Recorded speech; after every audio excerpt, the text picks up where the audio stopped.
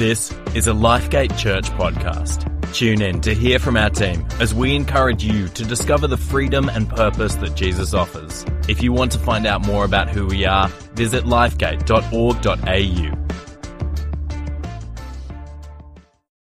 He's part of our Prestons campus. He's a service leader over there, and he's a real blessing. Praise God for you, Dave Odgers. He has the coolest job in the world. Davis, to tell us the name of. He's not that tall. Sorry. Tell us the. We're also matching. Did you tell him to do that? Matching clothes. Dave, tell us your occupation. I am a radiation oncology medical physicist. Isn't that the coolest thing ever? That's the coolest thing ever. Dave, are you going to talk about yourself? You should do that. I wasn't planning on it. I'll talk about you. So he's married to Donna White's daughter, Emma, Jess's older sister. And she's incredible and wonderful. And Dave's been journeying with me for lots and lots of years. He's trustworthy, he's reliable, he's a man of the word, he's level-headed, someone I can trust. And it's a real privilege to have you on team with us, brother. And thank you for sharing today. No worries. Here's a bit of fun for you this morning. I just got a message from Stephen de Montfort. I assume many of you guys know him. He said to me, "The alarm went off and the police arrived, so I drove off in my Stang and had a highway chase. They finally caught me, so I don't think I'll make it to church today." Okay. Thanks. All right. It is a new year. And a new year means a new beginning, and for some people that means a new sense of humor, apparently. It is a fresh start. People are filled with optimism at this time of year. People dream of what they could achieve. We look forward to what could be this year. And then we set overly ambitious goals and we call them New Year's resolutions because we think that will actually make it a little bit more achievable for us. Can I have a show of hands? Who has made a New Year's resolution? Anyone? Okay, yeah, a few people. And of those people, how many of you think that you will have given up on those 2 weeks from now? Show of hands? Already given up. All right, good. We have some honest people here this morning. That's good. It's good. All right. But I wonder what your dreams and plans for 2020 are. Take a minute, turn to your neighbour, and very quickly discuss what are your dreams and plans for 2020. All right. What have you got? Hopefully there are some big dreams there. For Emma and I, this year, it's a bit of a blank canvas at the moment. We haven't locked in a lot of plans, but the one thing that we have locked in so far is going to New Zealand again. Now that we have family living in Christchurch, it's a very good excuse to hop over there whenever we can. This is one of the photos I took from last time we were over there. We sort of hiked up this hill and turned around, and there was just this ridiculous view because New Zealand is full of lakes and nature. Correct. Just out of Queenstown. And so that is something that we are really excited about.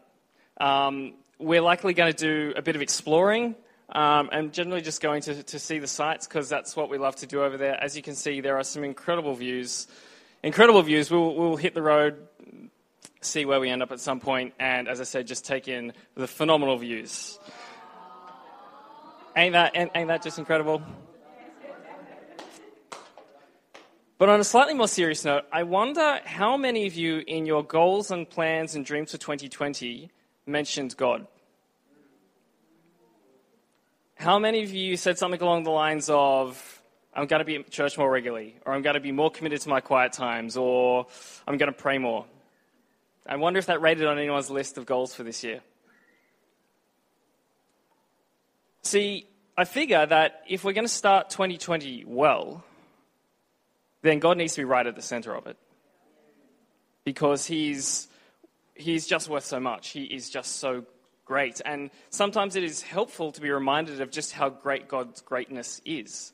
So with that in mind, this morning, I want to start by talking through 3 truths about God, which very much relate to us.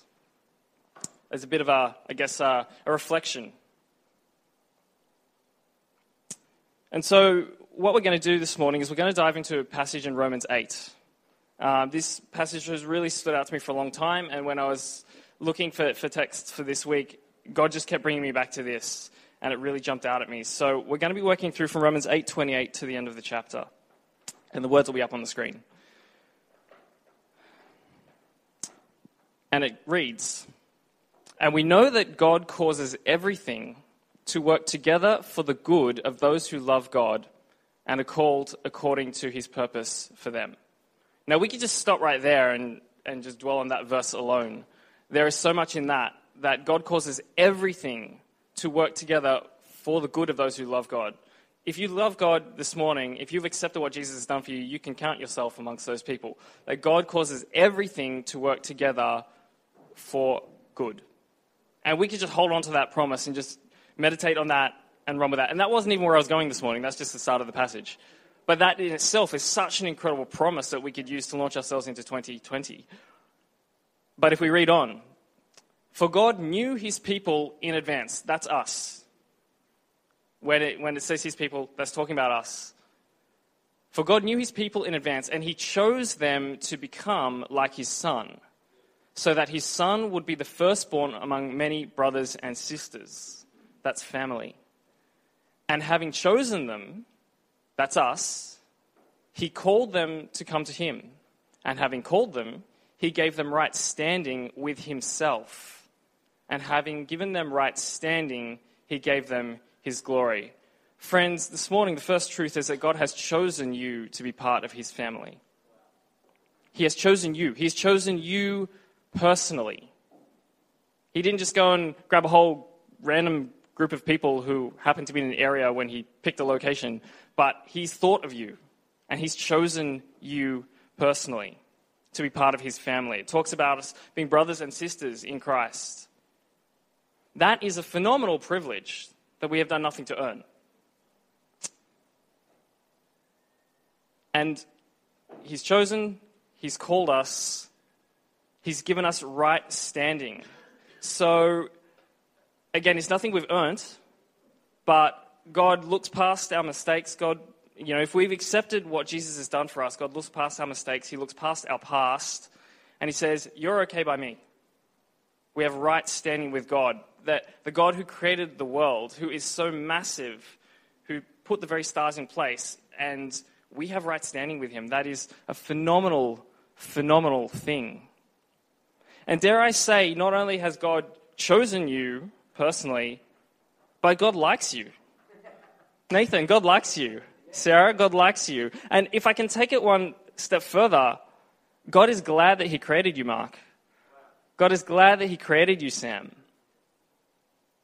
God wants you to be part of his family. He is happy that you are part of his family. That is a phenomenal thing that we have been invited into.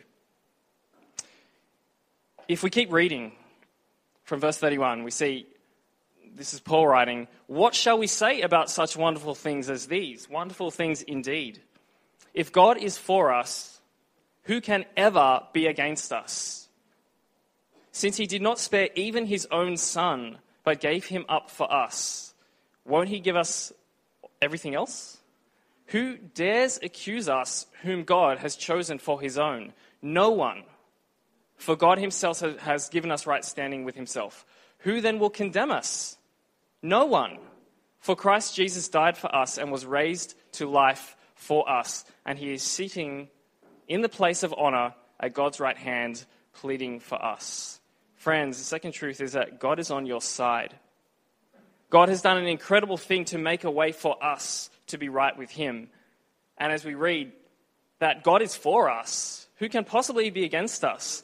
God is for us and not against us. And we also read that Jesus is for us, that Jesus is not just for us, but he's sitting next to the Father in the place of honor, interceding for us. Again, that is such a phenomenal privilege that God the Creator cares about us that much, that has made a way for us to have this phenomenal relationship with him. Friends, God is on our side. And the third thing we see from the passage is in this last bit as we read to the end of the chapter. Can anything ever separate us from Christ's love? Does it mean he no longer loves us if we have trouble or calamity or are persecuted or hungry or destitute or in danger or threatened with death? Paul's very clear that just by having this relationship, it doesn't make our life magically perfect.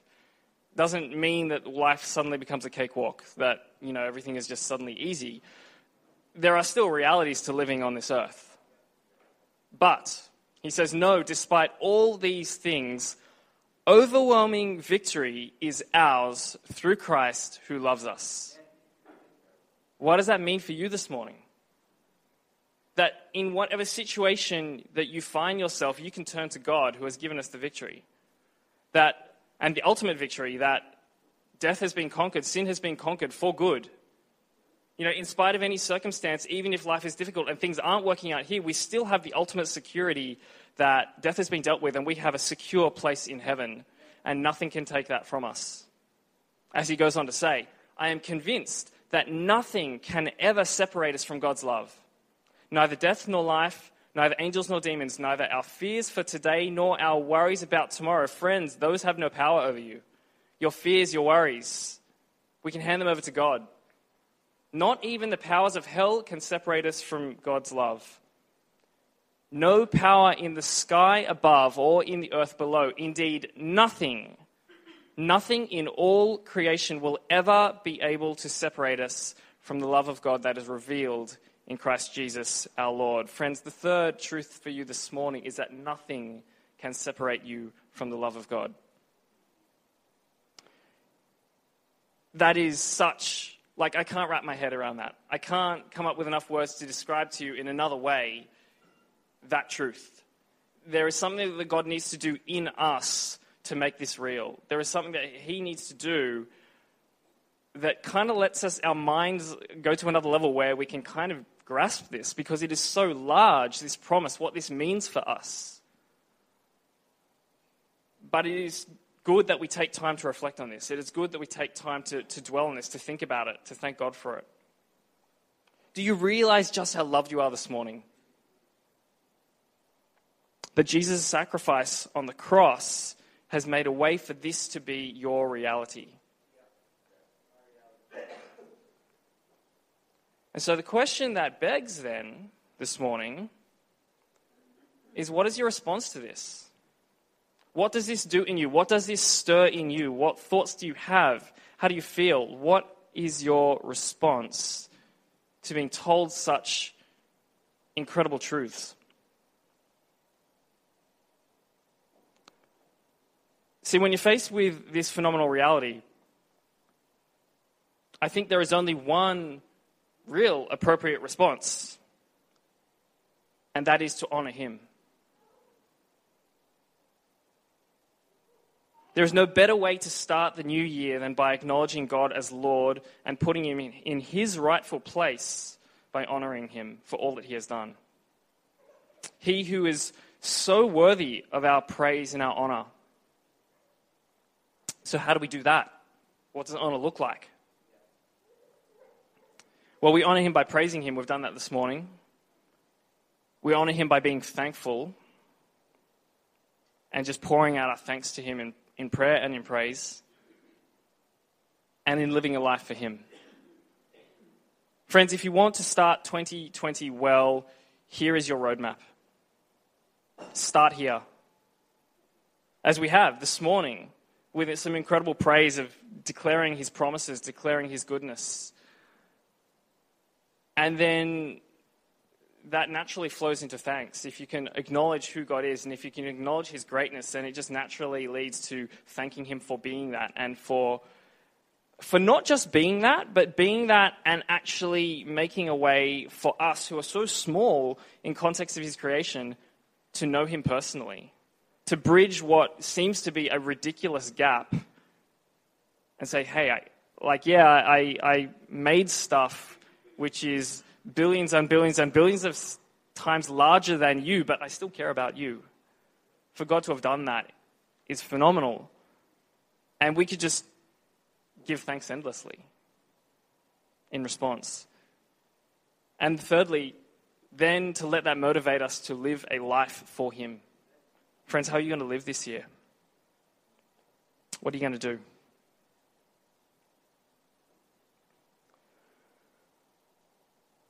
For the last number of weeks now, we've been hearing story after story of the bushfires right around the state and, in fact, the country. Tragic as it is, I love this photo, and it's a little bit hard to see, but there is a tiny little koala standing next to that firefighter, staring into the blaze, which is both beautiful and tragic at the same time. It's hard to overstate the devastation that has been witnessed. And amidst the destruction that the fires have been wreaking, and the constant threat to wildlife, as well as country towns and cities, there is an amazing body of people, the RFS, fighting day and night to protect us. Paid people and volunteers alike, around the clock, fighting to defend people's lives, fighting to defend their homes. It is quite a remarkable thing to think about what these people are doing and what these people are giving up to be those people for us. And what we've seen more recently is society responding to this. Back at the end of last year, we heard of Christmas carols events which cancelled their fireworks and donated the money to the RFS. My workplace cancelled their Kris Kringle event because they figured people don't really need more gifts, and they just collected donations and again passed that on to the RFS. And then particularly in the last week or so, we've started seeing some bigger things in the media. So, for example, Chris Lynn from the Big Bash pledged to donate $250 per every 6 he hits for the whole tournament. Nick Kyrgios pledged to give $200 for every ace he serves across every tournament he plays in across the summer. We have musicians giving large sums of money. We have comedians appealing to their large fan base to support causes like Red Cross. There has been this groundswell of response as people reflect on the tragedy and also the sacrifice of these incredible people. It has been quite remarkable to watch. And of course, we see these sort of things happen in the face of natural disasters and that sort of thing. But I felt like it went to another level this time. A couple of days ago, I was watching the start of the Sydney cricket match between the Sydney Test between the Kiwis and the Aussies, held at the SCG. And before the match started, they had all the players out in the field and they're about to sing the national anthem. They do this every match. But then they did something different this year. And before they did any of that, they invited a member of the RFS from the Ku-ring-gai branch, who's one of their senior firefighters. They invited him out on the field. And they said, before we do anything, we're just going to give applause for the RFS for a whole minute. No commentary? Nothing? The MC just invited the entire stadium of however many people the SCG holds, tens and tens of thousands, and they just said, we're all just going to applause, if you will. And the whole stadium stood up and applauded for a minute. And the commentators didn't say anything, they just let it roll on. And I thought to myself, I don't think I've ever seen such a public act of honor before. Not that I can think of. Not on this level. A celebrity wouldn't get that response necessarily. Even if Steve Smith, if he hadn't been caught, with the whole scandal and hit a double century, he might get something toward that response. But not for just walking in the stadium. If the royal family turned up because the Ashes were on, they would not get that response. But it occurred to me that our natural response when we see something that is truly sacrificial is to give honor. That, I think, is why the Anzac tradition, for example, is held so strongly in Australia. This idea of mateship, that a man would die to save his mate, which is inherently a biblical concept. The attitude of sacrifice, it's held highly in this country. And this is a reflection of that. But I think there is another reason why there has been so much outpouring of honor for these people. See, this event, as I said, has been going on for a prolonged period of time now. These fires and our response, the RFS response. It's been going on for weeks, and it's captured our attention. It's captured the country's attention. day after day, our attention has been directed towards the news and the social media, which is bringing us the very latest. Day after day, we wake up to hear stories of loss and stories of heroism. And because so much of our time and our attention is focused on this, people have responded. It's allowed it to sink deep. People have responded. We respond to that which has our attention. Or put another way, that which gets our attention gets our response. Friends, this year, God wants your attention. This year as every other year. And if the RFS is deserving of our honor for their sacrifices, how much more is God deserving of our attention and honor given the sacrifice of his very own Son, who knew no sin, who did nothing wrong, but yet became this sacrifice so that we could be included in God's family. Friends, God wants our attention, and he wants our honor. So how are you going to give God your attention in 2020? How are you going to make sure that your focus stays on him? As I said, this is a great place to start. Praise him, and not just on a Sunday.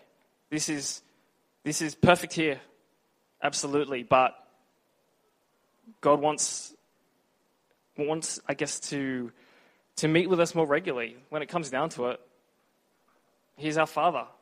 What kind of father only checks in? What kind of good father, I should say, that God is, would only want the occasional check-in? No, he loves us. He wants to be talking to us all the time. He wants us to be meeting with him all the time. And when you spend more time in that and you really reflect on that, it's so hard not to give thanks, not to want to give thanks for all that he has done. So how are you going to give God your attention in 2020? As I tie up, I'll invite the band up. Last week, Mark spoke to us. He shared this message at both campuses, and you might remember a challenge he put to us, and he called it 4 for 4. And it stood for this. The challenge was spend at least 4 minutes reading the Bible and praying, meeting with God at least 4 times a week. 4 for 4, as a starting point. And if you can do more, go for more. If you're already doing more, awesome, well done, keep pushing on with that. But for people who are challenged to hold a regular quiet time, who challenged to pray regularly, which is many of us, I've heard it so often, and that's okay. It's good to be real about our struggles. Our life is so busy. Our lives are so full of stuff.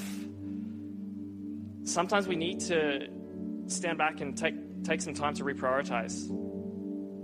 And this is a great place to start. So if you struggle with that, and if you're not regularly making time for God, make it bite-sized. That's okay. 4 minutes. Anyone can do that. Start small, start achievable, build it up from there. It's not a large commitment, but it is a God-honoring commitment. So I really encourage you to, right now, make a decision. What are you going to change tomorrow, over the next week? What are you going to work on over the next month? How are you going to give your time to honor God? And let's make this the most honoring year for God that you have lived yet. Amen. Amen.